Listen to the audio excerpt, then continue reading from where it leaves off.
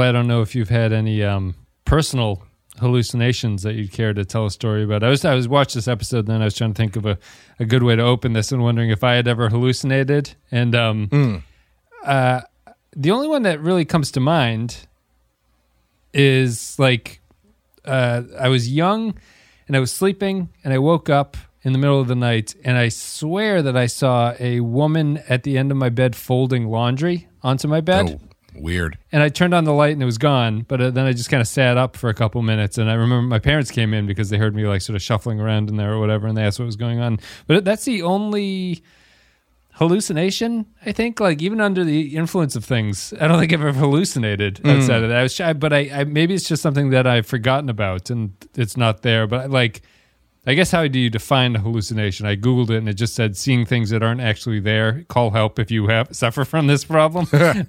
So I don't know. Do you have any stories about hallucinating or seeing something, waking up in a fugue state or something like that? No. I mean, part of me is happy, but part of me is a little bit bummed out by that. I've never taken LSD. Maybe that's what's a prerequisite. Yeah. I like the closest thing I've ever come is when I have one of those dreams where you don't realize you're dreaming and things seem real enough. Right. But it's actually funny, completely unrelated to this episode. I was talking to my friend Dan, who was at a bachelor party in Mexico, and somehow the conversation turned to DMT. Yep. And multiple people started talking about the elves that you see when you are on DMT. And he's like, "What? That's something that happened." And they were all like, "Yes, that's something that happens when you're on DMT." He's like, "All right, whatever." And then while he was reading the Grant Morrison comic book, The Invisibles, which is from 30 years ago. Yeah. He came to a panel in the comic where a character talks about the mechanical elves that you see when you're on DMT. So apparently verified. I never heard anything about that. I don't know. Why would mechanical elves on DMT confirmed? Are they always mechanical? I have no idea. Yeah. I hope to see them one day. I was saying to him, I'm probably like, I'll probably start doing hallucinogens when I'm like 60. Yeah. When I just don't really care about much anymore. No, I know. I have kind of wanted to do the sensory deprivation tank thing. Yes. Because I hear that's pretty weird. Yeah. Although people recommend that you're tripping when you do that too. So oh boy, it's just feels like a multicolored psychedelic hat on a hat there. I've had mushrooms, but that didn't cause me to hallucinate. I guess it's just I don't really know how I would react to such a thing. So it's like because mine is a semi-dream state thing. I think like I was waking up and saw something, but so it's not like I was just sitting at my desk at 2:00 on a Thursday and I saw like a gnome walk across the driveway or something like that.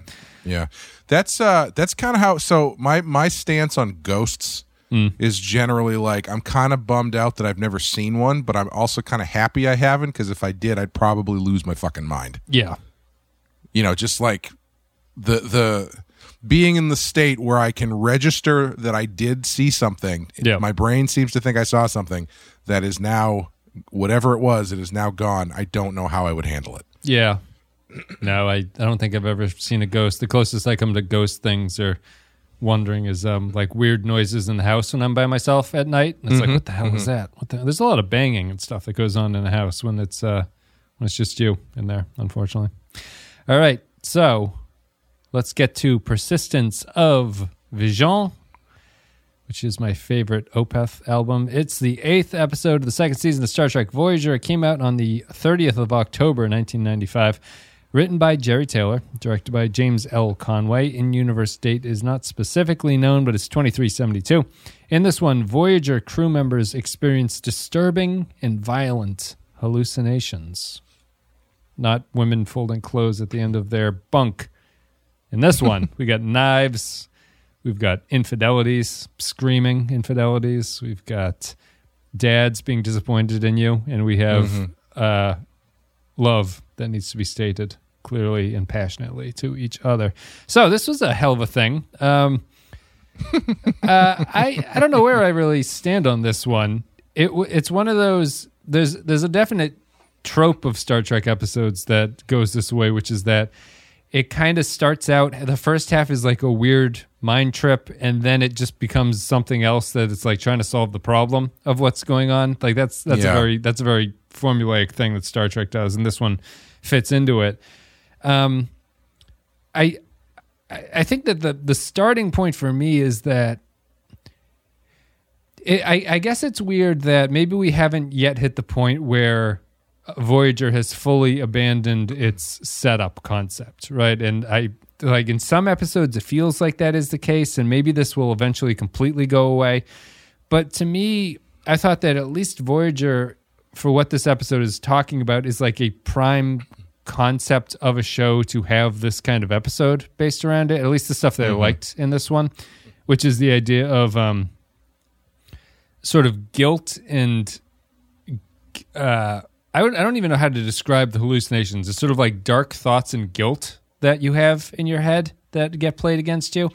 And just the Voyager being stuck out there, and like I really like Janeway's central problem here, which is that is she fucking a holodeck character while her husband is back home? And I thought that was kind of interesting. I thought that was like a really neat thing to think about in terms of what these characters are going through, and how long are they supposed to wait to get home? Like, what is infidelity at this point, and how pent up is Janeway and stuff like that. But then things change. But I don't know if you had any thoughts about at least the initial stages of this one and the weirdness aspect of it.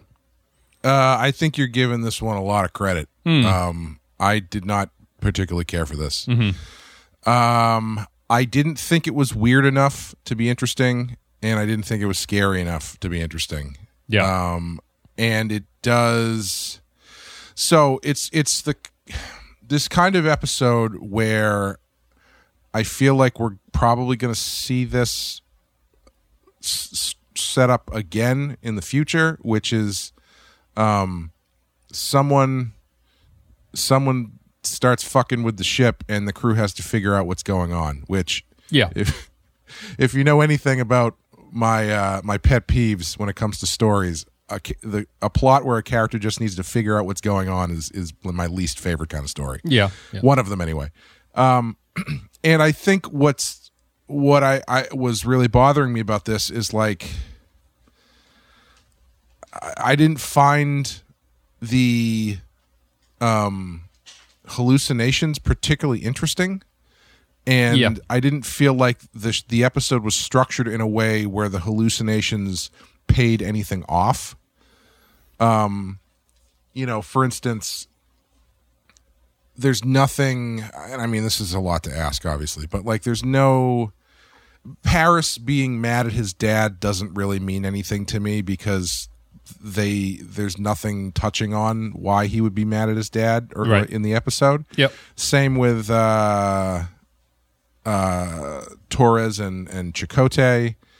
Tuvok, at least we've had some talk of his family, but even there he's like, you're not my wife. She's like, no, I am your wife. She's like, no, you're not my wife.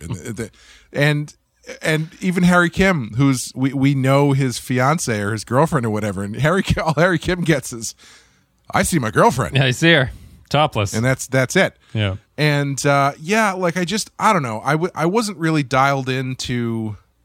I agree that the idea of Janeway grappling with the idea of infidelity and stuff like this is pretty interesting. I just don't think that they do anything with it. Because she's not the central character of the story. Like, she gets taken out like everybody else does, and you end up with this weird fucking telepathy subplot with Cass. Yeah, I think Janeway is the main character for the first half, but one of the big one of the big issues with this episode is that it tries to give everyone a piece of the story, and then eventually Cass becomes the main character for some reason. And I think that's just a bad idea. If this had focused exclusively on Janeway, I would have thought this would have been a pretty good episode. Same. Yeah, agree. And I thought it was going that way because it took her so long to get overtaken. Yeah. I thought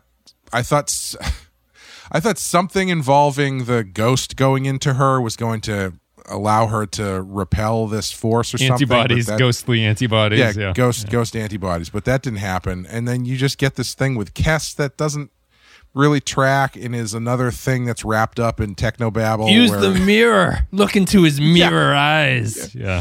And before that, you've got, I mean, I did think it was funny where the doctor is like, you need to type in the algorithm of blah, blah, blah, blah, blah, blah, blah. And she's like, okay, how do I do that? And he goes, I actually don't know. Let me check the Wikipedia page for this one. Yeah. And, you know, ultimately also, it doesn't help that once they reveal the culprit, they're kind of like, why'd you do this to us? And he goes, I was just kind of fucking around. Yeah. And then he just like leaves. They're not even sure if he's real by the end of it. Yeah. And like, you know, was he after something? Or, I mean, that's what I mean. Like, this is the kind of episode where I don't mind that there's no plot if you go all the way into the weird stuff and all the way into the subtext and story. Yeah. But they don't really do that. And I think if you had focused more on Janeway and really gotten weird with it and really gotten into her head, I think that could have been really interesting, because then it doesn't matter how you get out of it. Like, if you want to still do the Kes stuff, fine, whatever. But I would say you got to be bouncing back and forth between Kes trying to figure out the technobabble bullshit while you're getting weird with Janeway about her feelings about her husband or her ghostly holodeck lover or whatever. Holographic lover. Yeah. No, because I Holographic Lover, I think, is a Judas Priest album from the mid-'80s. One of their all music top-rated albums. I don't think this is a particularly good episode, mostly because I think it fails to execute on what it should be focused on, and it almost seems like they are. It's a weird one because it feels like it doesn't have a particularly strong grasp on what is going on in the episode, so therefore it has a hard time explaining what hallucinations would be relevant for the crew to have, or like how this all ties together. The reason I like Janeway is because, like I was talking about, Janeway is the only one that really fits into. Well, B'Elanna and Chakotay actually works too, but apparently I was reading this is the only time this is brought up in this show, so this is not going to recur. Great. But, awesome. So we can ignore that. But the Janeway one, at least, is tied to Voyager's central concept, right? Like that they're very far away from their family. They're trying to get back home, but things are going to have to change on this ship in order to survive the trip back home. Like that seems implicit within how the show is supposed to be set up and how it was originally conceived. And I think that the Janeway one is a good Star Trek question of, are you cheating if this is a hologram that you're doing? And I think they even did a good job of tying in the fact that Janeway's holo novel stuff that she's into is Victorian era female written like repressed love stories. Like it all fits. So it works. Like the reason that she's enjoying that holo novel on this journey is because she has this incredibly pent up sexual frustration about not being with her husband, who, you know, there's not a lot that they've done to really establish that relationship or whatever, but I would just buy it as a real thing that she's going through. And almost like if there's a real character on the crew or something, like I just think that there's a lot of really interesting stuff that you can get into about like, how are you, when you're unable to communicate with your spouse or whatever, or your partner, how are you supposed to ethically get through this situation that you need to be happy and get home at the same time, and you can't tell them or anything like that. They don't know what's going on. I thought it was interesting, and I thought that it was a good setup for Janeway, but they just abandoned Janeway, unfortunately, halfway through, and it becomes one of these things where it ends with a really sort of like cliche at this point, good Voyager scene that I don't feel really encapsulates what was going on to get to that point. So it's a little bit frustrating. Yeah, I think it would have worked more if they had really leaned into the Janeway stuff and also transferred the holodeck character to, say, Chakotay or someone who was real. So now you can kind of extrapolate that out that, oh, it's not just that she's horny for this holodeck character. She's horny for someone she works with. Now you're getting into actual infidelity, possibly, or the actual infidelious thoughts. Thoughts of infidelity. I was shocked that the infidelio. It's a good password.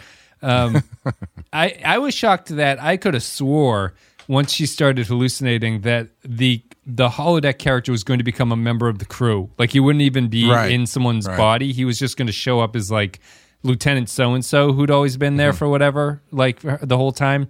And there was going to be as you're saying, like Janeway's losing touch between the connection of what is real and what isn't on the holodeck by that point. So the relationship becomes extra dubious to her, like morally about whether or not this should be happening.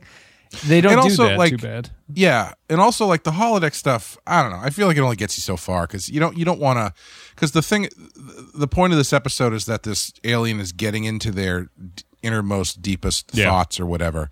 And if it just turns into Janeway's got the hots for a holodeck guy, it's like, I don't, that. If she came home tomorrow and she told her husband, I kind of had sex with a holodeck guy a couple times, he'd be like, yeah, no, that's fine. Do you think so? I've been doing? Yeah, maybe in this universe. I think it's it's maybe a tough one because it's hard to grok outside of this universe about what's going on. But I think that it's a good one in line with that TNG episode where we meet Barclay for the first time and he's been replicating crew members that he knows. That's different, though. Like, that's more in line what I'm talking about, where these are actual people that he has actual relationships with. Yes. That he is actively playing out fantasies with. But that's only upsetting to the people being recreated, not to the spouse of Barclay in that situation. You know what I mean? Sure. Yeah.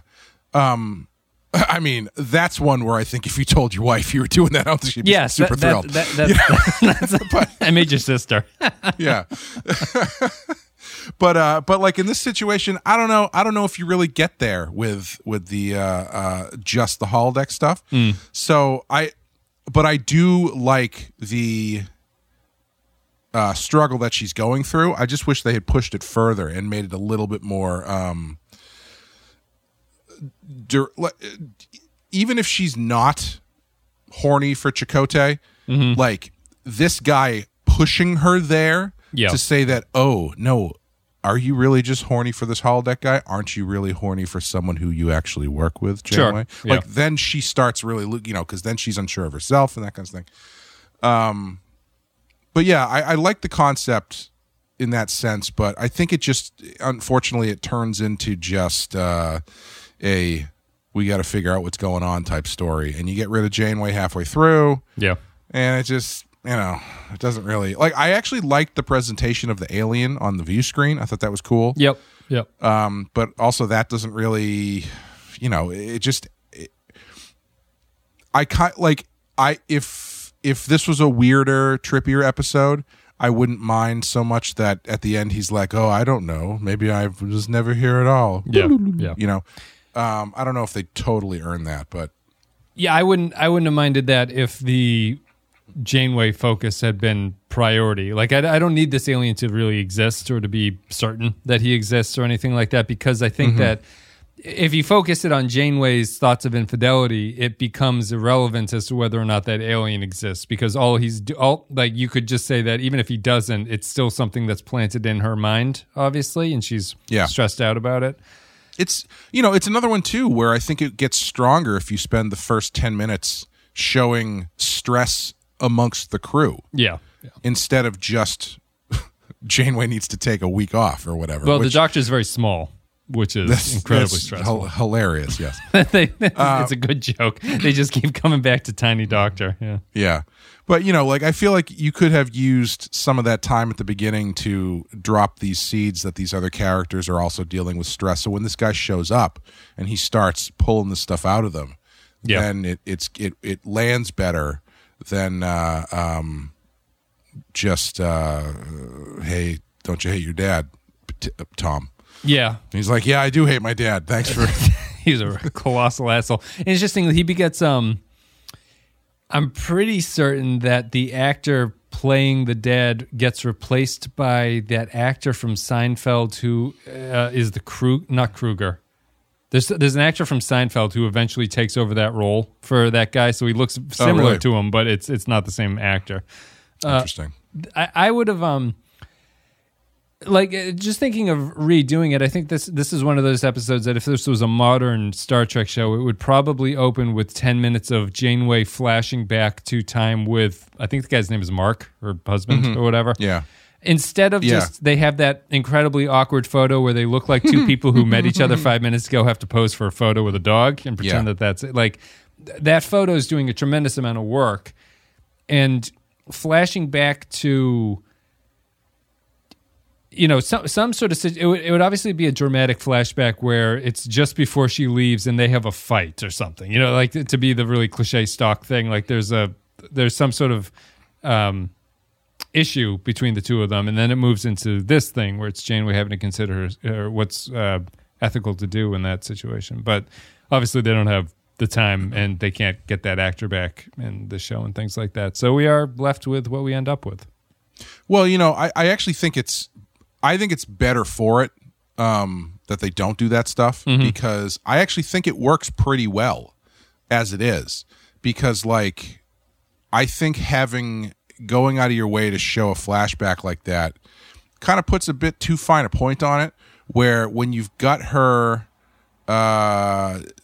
you keep referencing this photo and they kind of keep bringing him up in dialogue and then he shows up on the view screen. I think Kate Mulgrew is a good enough actress where she can get across the worry and the conflict, the inner conflict, without having to go to let's show them get in a fight before she leaves. You know what I mean? Yeah. It's more interesting that way too, where it's like, yeah, it's not like they were on bad terms or anything. It's just she's been out there. She's going to be here for 75 years. Yeah, and she's still. We kind of made the eyes wide shut joke before, but as far as we know, she hasn't done anything yet. Right.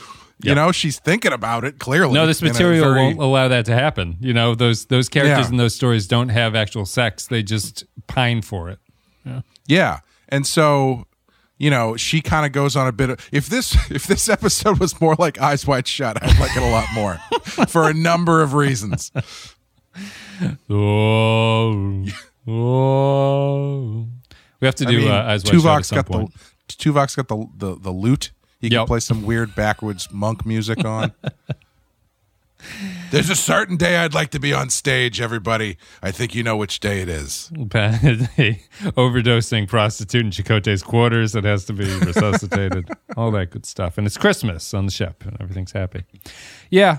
I mean, it's not really... The Kess stuff and the secondary hallucinations aren't really worth talking about, I suppose, because I consider them to be a distraction from what's going on. It also my biggest problem with the Kess thing at the end is she's hallucinating, but she's talking to the doctor over the view screen. Yeah, and at no point does she turn to the doctor and go, "Doctor, is there someone standing behind me or not?" Yes, yeah. Is Neelix standing behind me being a dickhead? And he'd be like, "No, he's not. It's some weird wrinkled guy." Yep. Yeah. It's a weird cut, too, because it goes from that hallucination thing to she literally standing talking to the doctor on the view screen. And it's a weird, jarring reality thing or whatever. It's hard to match those two shots where you're going from a hallucination into something that's actually happening right in front of her. Yeah, it's... I don't know. I sort of liked... I found it a little bit creepy about the people who are just standing there in places. I kind of like that. There's nothing to do... That's nothing to do with anything. I just thought it was kind of a neat effect. But... outside of that, I don't really like the Paris one because I don't think it ties in at all. The Chakotay and B'Elanna one I do like because I think that adds an interesting wrinkle, or could have added an interesting wrinkle, knowing that it doesn't do anything. It's a terrible soap opera written scene that they have together, but I liked what they were implying. But that kind of works, though, for the kind of scene that it is, to be a little bit hack and a little bit melodramatic. The slow kiss, the slow, passionate kiss. And then that's how you get across passion, is you you get very close to the other person's mouth. Still talking. Yeah. And you talk directly into their mouth because the mouth is the most sensitive ear on the body. It is. There's 3 of your ear bones are in your lips. The Kes stuff, they're building up her powers, I guess, because that's kind of a runner for her. She has powers that is going to be developed at some point. This is another vague entry of she has powers that are, she's a superpower psychic or something. Tuvok is helping me with my telepathy. I was like, what? What does Neelix know about this? Does Neelix know? Is the telepathy something that we've set up before? I can't remember. Tom Paris is helping find my inner self. He's like, what? What is going on? Yeah, I don't. Kes really gets around. I'm finding her to be a disreputable woman at this point in the show with my incredibly conservative social takes. Yeah, it's just the telepathy thing caught me off guard. I'm sure it's something they've touched on before, but honestly, I couldn't remember at the time. Yeah. But just the way that she just dropped that line, "Oh, Tuvok is helping me with my telepathy." I was like, I guess that's happening. I didn't realize she was a psychic. Yeah, they've been hinting at it. I forget what the episodes were that she's done it, but they've done it once or twice. And it's fine. I just think it's distracting, mostly on a technical level, because it cuts away from Janeway and it just becomes this Kes talking to the Doctor situation that solves everything. And the alien reveal isn't interesting enough to save that. So you end up with just, you end up with the nice scene with B'Elanna and Janeway, which I think is what the episode kind of should have been about. It's just, it's unfortunate that Voyager didn't want to focus on that. I don't know why. It's just, it's the... I don't know if this is really unique to Voyager or if I'm looking for a more mature take than Voyager wants to go in at this point. You know what I mean? Like, I can understand a hesitancy in 90s Star Trek of not wanting to talk about Janeway's sexual frustration and stuff, but it's the only way that the show makes sense to me, really, because this is a show that seems designed to be about really interpersonal conflicts with each other. Sure. Like the crew has to evolve in a way. It's like it's sort of like the setup to how Deadwood on HBO is set up. Like the characters have to come together, but they all have different outlooks on life. But to create this new thing that they're living together, they have to adapt to each other. And it feels like Voyager should do that. It can't handle the content because it might be too adult for this era of TV and Star Trek in particular. The real Deadwood was inside us the whole time. I know. Dun, dun, dun. Yeah.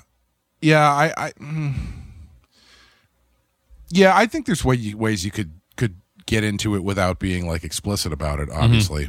But I think it's just another missed opportunity on a show that's kind of built out of missed opportunities so far. A lot of Kes. We've been getting a lot of Kes the last couple episodes. Yeah, she's. I think she's okay, but she's wearing a little thin the way that they're handling her in the last few episodes. Yeah, I didn't have a problem with her earlier. I think the performance did a lot of carrying. I don't really like the way she's being developed into a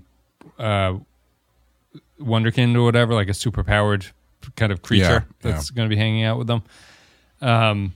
She's fine outside of that. I just think there are more important. She's a main cast member, so I understand why they have to do this. But I feel like there are just better characters to put in that situation, or just keep it Janeway and go from there. Yeah. Persistence of Vision. I guess that's it. We can go to patron thoughts now. If you want to support the show, if you enjoyed the show so far, halfway through the episode now, you enjoyed our coverage of Persistence of Vision. You can support the show at patreon.com/The Pensky File. It's the best way to do it. You get extra stuff, extra content. There's like 150 podcasts up there now. Extra stuff all over the place. And you can download them all and listen to them. So, patreon.com. Do we have an official count on Pensky File episodes, like total? Like with the real podcasts and everything? Yes, yeah. We would. I don't know what it is, or I would have to sort of do the rough calculation. Yeah, do the rough math, probably. Yeah. It's got to be over 300, right? Each one of those shows went like at least 100 episodes. I mean, they're closer to 200. We might be across all the shows close to 1,000 podcasts. Holy shit! Yeah, yeah. So We're getting up there. And 150 more can be found at patreon.com/Devinsky if you're so interested. So we'll go to Patreon comments. Textile Bear says, persistence of vision, yet another episode with lots of mysterious things happening and a resolution which, while not too disappointing, also isn't all that interesting. Yeah. Which is what it is. Here's Norman Buckwald. I'll send it over to you post-haste. Finally, Janeway's lame Bronte holodeck novel gets interesting by seeming to cross over into reality. In fact, the most interesting parts of this episode was when it did focus on Janeway. Once imaginary persons were seen by everyone, it got a bit too much, and Wes and Clay, the shipping of Chakotay and B'Elanna was thankfully scrapped much quicker than Archer and T'Pol. Still, the potential of Kes and what exactly her species' abilities was definitely intriguing. What exactly are her species? Still, the potential of Kes and what exactly are her species' abilities was definitely intriguing. But I'm not really here, villain. Yawn. 3.5 mini doctors out of 5. I like the shipping of Chakotay and B'Elanna. I think it makes sense. Yeah, I think it makes sense. Based on how those characters have interacted to this point, I can totally understand that. Yeah. Yeah, totally. I am really not giving this Bronte holodeck thing much of a shake because every time they start it, I just assume the whole episode is going to be in there. And I immediately check out. I don't know why, but I keep thinking they're going to do like, oh, this is the episode where we just do the whole thing as a Victorian novel, and I'm like, okay. But of course, they never do that. No, what's interesting to me about it is that we've seen so much of it, and literally nothing happens in the holodeck novel. It's like he's like, take the children away, and they do, and he's like, I love you, and then someone calls her on the comm badge, and she freezes it, and that's the end. That's been literally every bit of this Bronte novel that we've been watching has been incredibly unenergetic, and like it's not to say everything has to be is a modern remake, but I feel like if you were to remake this show, there is a way that a very thoughtful show would sort of weave her holodeck across a season where the episode that would be a backdrop to something, and this show's not doing it. It's just her thing to do.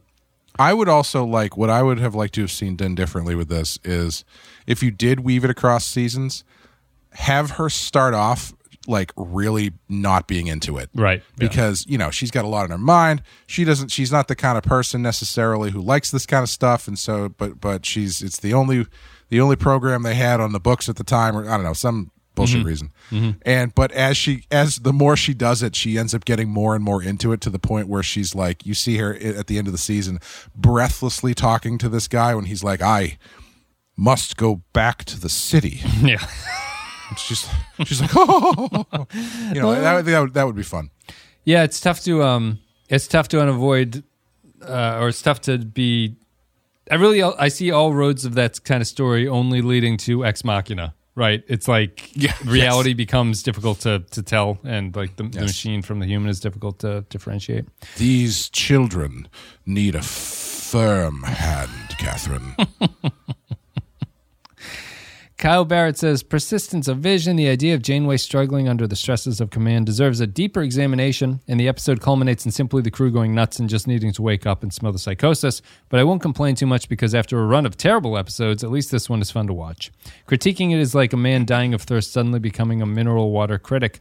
I don't know whether it was always the plan to use the holographic kids inspired by the turn of the screw in a ghost story on Voyager, but even if it's accidental, it's a neat connection to the source material, and there are as are the hints of Janeway's sexual repression. I call bullshit on Kim saying, I see my girlfriend Libby. I bet he saw his mom and lied because he's desperate for people to know he's got a girlfriend. And the episode gets one thing right above all else. Cucumber sandwiches are indeed horrifying. 3 both ands from Star Wars out of 5. Cucumber sandwiches are not... I'm sorry? Why Bothans? Why does he reference Bothans? Bothans are the aliens in this episode. Oh, really? Yeah. Oh, okay. Yeah. Many of them died to bring us the information on the Death Star. Oh, is that what? So do you ever see a Bothan or Bothan in Star Wars? No. Or they just referenced? As far as I know, we've never seen a Bothan in any Star. I could be completely wrong. I apologize if I am, but I don't remember ever seeing one. We don't have cucumber sandwiches over here. I've always enjoyed them when I go to Britain. Though I find them they seem like they'd be horrible, but I didn't find them to be horrible. What do you put on them? I don't know what it is off the top of my head, but they do put something on it. Let me see here. Cucumber sandwich. Is there a traditional one? Cream cheese. Yeah. Apparently, the Bothans have appeared in the background of The Last Jedi. They're kind of like a dog-looking alien, sort of like a werewolf, sort of. Sure. Kind of looks like those weird half-human, half-wolf deviant art drawings that usually end up having like giant furry dicks, or so I've been told. Oh, I'm very familiar with the both ends then. Yeah, I understand. This is Poindexter G. Janeway's boring-ass holodeck program gets slightly more interesting when the characters leave the holodeck. That boy still freaks me out. He ain't right.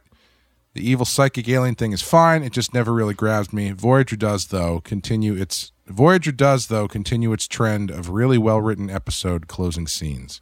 Brandon Neal Howell says, I'm torn about this one. Half of it's hokey, but it does scary very well before it goes over the top. I'm never quite sure what the Bothians' intention, I don't know, I'm giving up on whether or not this is Bothian or Bothian. Intention was one or whether any of it mattered. This seems a rehearsal for scientific method to me. By the way, Henry Burley is one of Picard's sons in the Nexus. 3 knife-wielding housekeepers out of 5. Fun. Yes. I might have said that a couple episodes ago. I think the kid in the holodeck program is the child in Generations. Yeah. I just, like, it doesn't interest me to bring this. Like, I found it kind of spooky a little bit as they were doing it, but yeah. Ultimately, it's like, I mean, until the alien shows up, it just feels like another holodeck outside the holodeck thing, and I don't really give a shit about that. They've done it a million times. No, I didn't find it too scary. Like I would have found it scary if we had gone back to what we were saying. Or I know you kind of wanted another way of maybe have the ghost inhabit Chakotay, but if that guy had showed up, I would have been a little bit more creepy than just seeing the flower cup that she was using or whatever. So I don't know. Yeah. This is Jonathan J.K. Morris. Best moment was Tom resisting his dad right until near the end because he just had to say something, being tricked and getting him in the trance. Made me think Tom was immune until he bit back. Actually, my favorite part of this episode is when Tuvok abruptly hangs up the phone and does the "you're breaking up" as an excuse to hang it up. What happened? I've created a fake disturbance in the transmission, and so we could hang the phone up and talk secretly. He gave it a rating, which I didn't send, which is 2 gotcha toms out of 5. Eric McGowan. Based on Star Wars fandom, StarWars.fandom.com, the Bothans do not show up in person in any live action Star Wars stuff. They only are mentioned by name in The Mandalorian and in Return of the Jedi. Is that just a difference of opinion from the one that said they're in The Last Jedi? I saw a picture of one that said it was from The Last Jedi. I don't know if that's... I don't know. I didn't do much research. Okay. Well... Real time, but... We'll get to the bottom of this. Yeah, leave a comment below if the both hands have been seen in Star Wars. Eric McGowan says, a surreal and horror-themed episode with some good twists and turns that I always enjoy revisiting, despite the lame scenes with Janeway's holonovel. I like that Kess is able to save the day in this one, although it always feels like the writers sometimes had a hard time writing what to do with her powers. Groppler John Zorn is the next comment. Comes to you. Yes, Kess is magic. Yes, Janeway has some less than aspirational notions of entertainment. Yes, the Scooby-Doo ending. Unlike most of Season 2, this one kept me engaged for the whole episode. Much better to have a one-dimensional villain to interact with at the end than another kinoplasmic subspace warp particle fountain to throw an inverted neutrino protein nodule through the Bussard collectors. Excellent line reading of the technobabble. Thank you. While I don't think I'd seek it out for a rewatch, I enjoyed Mulgrew's acting, and the structure held my interest. Glad Trek's go-to female Romulan actor is still getting some work. A high 3. Who's the go-to Romulan? That's a good question. I don't know. Glad Trek's go-to female Romulan actor. Trying to find who played the alien at the end, but I didn't see anything on IMDb. Maybe is it the alien? Let me see. So, oh no, it's Mrs. Templeton. It must be. Sure. Yes, it's the knife wielding person from the holodeck adventure. Ah, gotcha. She is Commander Toreth in Face of the Enemy and Sub-Commander Taurus in TNG's Contagion. Yep. So that's that answered. Next one is Changeling. Let's play a game of whose story is it? All right, contestants, it is A, Janeway's because she's the main focus through most of it. B, Cass because her telepathy saves the day. Or C, Torres's because she has the revelation that she wants to bang Chakotay. Judges, who cares? I usually like Mind F Star Trek, but this episode just falls apart at the end. I like the little looks inside the characters' heads. I just wish that they were in a different story. 2 out of 5. Why 2? Because I can. Aaron Million is the very next comment that we are going to read here. Oops. There you go. Voyager, at least so far, does not do terror or horror very well. I think Enterprise did it better, and so did TNG. As an example, the scene in Night Terrors where Crusher is in the morgue and some of the cadavers keep sitting up under their sheets. But come on, everybody knows the best horror scene with Crusher is when the old lady sits up out of the coffin. Sub Rosa. Or when she orgasms in that episode is also a good horror scene. But Voyager's effort here is pretty bland. 2 Victorian holodeck characters out of 5. Artorius says, Janeway gets her kicks from a steamy ROM period piece mastery fantasy. Evil alien gets his from watching other people's fantasies. Someone has a dungeon porn addiction. Good God, the minute we invent holo programs, our society is doomed. 3 British lords out of 5. Yep, it's the, there's all that sort of market literature and scientific literature that men like visual, women like reading about their fantasies. This is Clef, Persistence of Vision. This episode is not... I forgot this is a poem, so I have to do it right. This episode's not what it seems when an alien manifests the crew's dreams. It goes from Jane Eyre to a Freddy Krueger scare. All that it's missing are some deeper themes. And I missed this. I'll let you finish the reviews. I need to put these in there. 4 great character moments out of 5. There we go. Undiscovered Mugato says, shit, Janeway's back in the Regency and now it's bleeding into reality. Please, God, no. But really, why was Janeway affected so long before anyone else? A rare case of the episode getting better as it went along, up until that last moment when everything literally evaporated, including the plot. Are the Botha even something to be concerned with? Were they ever? And how many Bothas died to bring us the plans for the Borg sphere? Too many false reality episodes too soon, out of 5. Yeah, they're really going to that well quite a bit lately. Which one? Sorry? The false reality. Yes, yeah. Yeah, it's just, it's making me feel like they've already run out of ideas for this, for this show. Yeah. This is Jaron Hatch. Great hook and creepy setup, but boy, does this episode go nowhere fast. They make a point at the end about how sharing personal stuff is the best way to deal with it, so why wasn't the episode actually about that? Sending out a pulse from the warp core is the least interesting climax possible to do in a Star Trek episode, second only to reconfiguring the main deflector dish. They should have just done a haunted house episode where Janeway gets lost in her gothic fantasy. Instead of finding a magic rose in the West Wing, she finds her long-lost beloved Mark and spooky shenanigans ensue. Now that's the kind of hot trash I'm here for. You and me both. 2.5 Bothan Spies out of 5. Doesn't have the powerful male antagonist in that setup. Did you ever see Shades of Grey? Did you ever watch the movie? 50 Shades of Grey? 50 Shades of Grey. Or the first one, just Shades of Grey. the prequel, Shades of Grey, 50 Shades. I did not, no. Yeah. I didn't see it either, but I know very little about what that is. I know that my mother-in-law read the book, which I thought was hilarious that she admitted to that. Just because I'm probably imagining more scandal in it than is actually in there, which is what made it funny to me. So I don't actually know. Maybe it's not all that graphic or something in the book. That was kind of. Was there a reason you brought that up?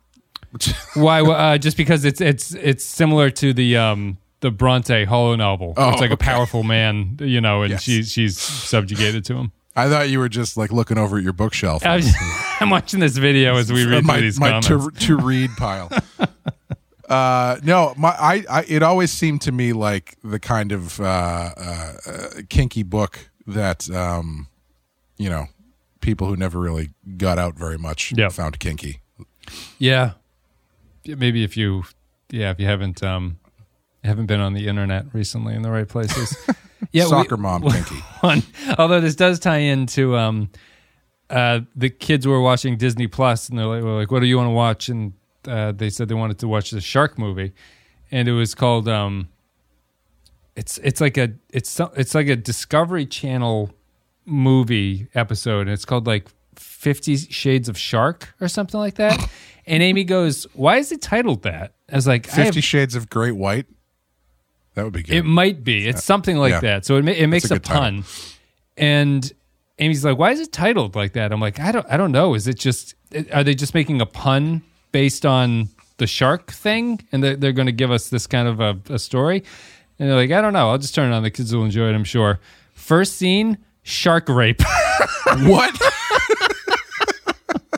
The male shark bites this female shark and drags her to the bottom of the ocean. A second male shark comes up and welcomes himself inside the premises. God. Oh my God. I want to see the rest of that, where the female shark gets revenge, like Jodie Foster with a shotgun. And so at that point, after the close up on the throbbing shark member, I ran up and turned the thing off. And Alistair and Simon said, "What was this? What was happening in that movie right there?" And I said, "I don't know." Vibrating cloacas all over the place. I was gonna say you got to the end of it, and then Alistair turned and said, "There wasn't a single ball gag on that show." But that's what I get for saying, "Sure, what kind of mature content could be on Disney Plus? I'll just allow all of this onto the screen." And apparently, it's that. I mean, you didn't even realize that the image they chose was just a full frontal shot of a shark jumping out of the water. I just thought it was algorithmically created, and this is just going to get the clicks or whatever. But no, it's what is this? What is this? Disney Plus UK? Scandalous. Royo, final comment says, "Well, this episode doesn't meet the highs of projections, which was tightly paced. This episode is equally memorable to me for its distinct visuals. The set for the alien command bridge being a backlit temple with a central figure shrouded in shadow was particularly striking, and the fact that the aliens' method of aggression being psychological warfare seems to be a fresh idea. Unlike the TOS episode, this side of paradise where the crew gets hopped up on spores and only Kirk can resist the mind control because he's Kirk, here the captain is not somehow immune, and it's interesting to see every last one of the command staff fall prey to delusion. And it's an interesting and logical inversion to have the doctor's head on straight while everyone else is being gaslit with reality-bending psionic attacks. Further, we get some nice character work with Tom Paris's overbearing Admiral Dad to Janeway's crazy work schedule as a starship captain and her ever-present temptation to cheat on her boyfriend with that fantasy bowl of coffee ice cream. 3.5 pox-laden Neelixes out of 5. It's not cheating if that coffee ice cream was never really there. That's true. Thanks, everybody, for leaving your thoughts at patreon.com/The Penske File. So, Clay, what are you going to give this one? I feel like the listeners came out to a 2 to 3 average, probably a 2.5 or something like that. Where are you going to land? I'm a low 2 on this one. Mm-hmm. This was not working for me. It's got some interesting stuff kind of at the top, but just like structurally, I didn't find it very interesting. And as a story overall, I didn't find it very interesting. And it's not like egregiously bad or anything, but it's just not, I don't know. It didn't hook me at all. Had moments for me. I was hoping for bigger things than what came out of this. We don't give 0.5s on this, or at least I have never given a 0.5. So I'll give it a 2, but it feels really to me like it's a 2.5. It's like right between being okay and being 2. I'll go low, though, because I think that the second half is not really all that interesting to me, unfortunately. All the good ideas are in the first half, and they don't really do anything with it after that. So a little bit of a failed execution and a failed concept layout and stuff like that. But I do like the ideas that they're playing with in this one. I thought they could have been a really, really neat, interesting Janeway episode. And it struck me, I don't know what the last Janeway-focused episode was while I was watching this. I don't feel it happens all that often. Yeah, it's been a bit. Yeah. Also, as much as I'm mad that they didn't commit to the interesting stuff that they had working in this episode. I'm even more mad that they didn't commit to that hairstyle from the last one. Yeah, we're back to the bun. Tight. She's wound up, Yeah, that's true. That's true. Maybe she just got done fucking in that last episode and let her hair down a little bit. It actually the hair does work better for the content in this one than the other hair would have. Yeah, that's a tight pony, as they say. Tight bun. That's it. Thanks, everybody. Patreon.com/The Files. Support the show there. Listen to all the other shows on this little network that we have here. Clay, do you have anything you want to say? I hate the internet generally. Well, it's a love-hate relationship, really. Yeah. But especially social media, I find concerning. It's the only place you can download pirated copies of 50 Shades of Grey, though, Clay. It can't be all that bad. That's what I've heard. Straight to your child's Kindle. And shark porn. You're not going to get that not on the internet. Yes. But one of the things that I love is just casually scrolling through Twitter. One of the people I follow went on an 8-tweet thread comparing Steely Dan's Pearl of the Quarter to Toto's Rosanna and why Rosanna sucks. Oh, okay. And it's just one of those really specific tweet threads where it's like, I feel like a handful of people in the world would like to read this, and oddly enough, I'm one of them. So, it's he doesn't think that the lyrics to Toto's Rosanna are quite as good as the Steely Dan's masterpiece. Yes, Steely Dan's dark sarcasm and sardonic lyrics. Steely Dan is possibly, I have not put a lot of thought into this, possibly the biggest band that I know zero about and could identify. I know Asia, I think. That's like the only Steely Dan song I could probably identify. Oh, sure. Yeah. They're fun to get into if you want to, because they've got they are renowned for their session players who played on their albums. I've seen the other thing I know about them. I saw a video where they talk about, I think they talk about the Rosanna Groove. No, they're talking about Bernard Purdie in it. Purdie played on one of their albums or something. And they were the nerdiest fucking looking guys I've ever seen in my life. I was like, I do not want to listen to Steely Dan if this is what's going on. Yeah. No, it's good. It's good stuff. If you're into yacht rock at all, a lot of the yacht rock guys played on Steely Dan stuff, and Toto. All those guys are mixed up in there. And you've got Michael McDonald. Michael McDonald rose to prominence through backing vocals on Steely Dan songs and stuff. Yep. So you can really get your music nerd on if you really want to, and be kind of pretentious about stuff. Aside from that, both of my issues of White Knight, Red Hood should be out at this point. If you picked one up, thank you. I hope I didn't make you cry too much in the second one. Actually, no, I hope I did make you cry in the second one, because, and I did my job right. But yeah, aside from that, Amanda and I are continuing our second string of Stephen King. In August, we are doing Sometimes They Come Back. July was Maximum Overdrive. June was Christine. So we did a couple killer car movies, and now we're on to whatever Sometimes They Come Back is. But it might be another killer car movie. I actually don't know. I haven't watched it yet. So how many episodes? How many issues are in the Red Hood thing? Just 2. Oh, it's just 2. Yep. Okay. Yeah, it was supposed to be a single 48-page comic, like a double-sized issue. Yep. But Sean needed an extra month on his book, so we split it into 2. Gotcha. And which ironically it didn't matter anyway because of paper shortages. It got bumped a week anyway. So they bookended August, which is kind of fun. So the first one came out the first week, and the second one will come out like the last week of August, or has come out the last week of August. Oh, interesting. Okay. Yeah. It was about the first one, obviously, and I was like, I was trying to see if there was a way to save the as they come out, and I only saw the second one coming out, and I was like, oh, maybe I just can't be this efficient if I'm going to do that. So, I hope maybe someday we'll get to do more. Yeah. I've been trying to angle to maybe do some more, but he's telling me to slow down a bit. But you got to strike while the iron is hot, man. Yeah. You need more both hand spies. And you'll be good to go. Well, good. You guys can check it out. If you can't buy a comic book, you can, if you can't find a comic book, it is available on the internet. You can get it on your Kindle or something, or put it on your iPad. It's out there and it's able to do it. And that's what I did. I like the little Kindle function of reading the comic books, which is that it opens one panel. Oh, the panel, I suppose. The panel thing? It's kind of neat to see that. And then once you do that, I can go back and like look at the whole thing and to see how it looks as a whole. But it's neat to, I don't know, guide you, I suppose, that way. It's an interesting function because I feel like it was born of the era of smartphones, where looking at an entire comic book page on a smartphone isn't really practical because then you got to zoom in and kind of like shift around. Yeah. But and with iPads and tablets now, you can get a full screen shot of the page, which is actually bigger probably than the actual comic book. Yes, yeah. But actually what's nice about it is for people who aren't familiar with how reading comics works, because it can be a little bit confusing if you've never really done it before. It does guide you through and make it a little bit easier to see like, oh, okay, I see how this works now. Yeah. I think it makes you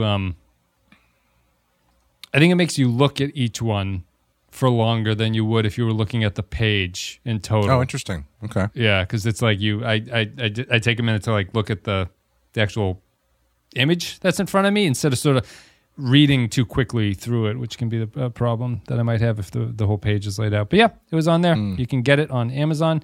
It has Clay's name on the cover. That's how you'll identify it, besides the red hood on it. Which is the first cover image? It's not... It's the profile of him holding the gun, right? Is that the first cover? Yes. Okay. That's the first cover, yeah. That's the Sean's cover. There's 3 covers for the first book. Oh, there are? Yep. There's one by Sean, one by the interior artist Simone DeMeo, and another one by an artist named Olivier Coipel. Gotcha. Interesting. Check them out, guys. It's all out there. And otherwise, we are done. Thanks very much for listening. I don't know what the next episode of Star Trek Voyager is. It could be something tremendously exciting. I'm going to click, and it's never correct. Oh, it's Tattoo. It is Tattoo. So that's it. It's a Chakotay episode. So let's get ready for that. Fun. Thank you very much for listening to this podcast about persistence of vision. May the audio image of this show linger in your vision for the rest of the night. Something like that. See ya.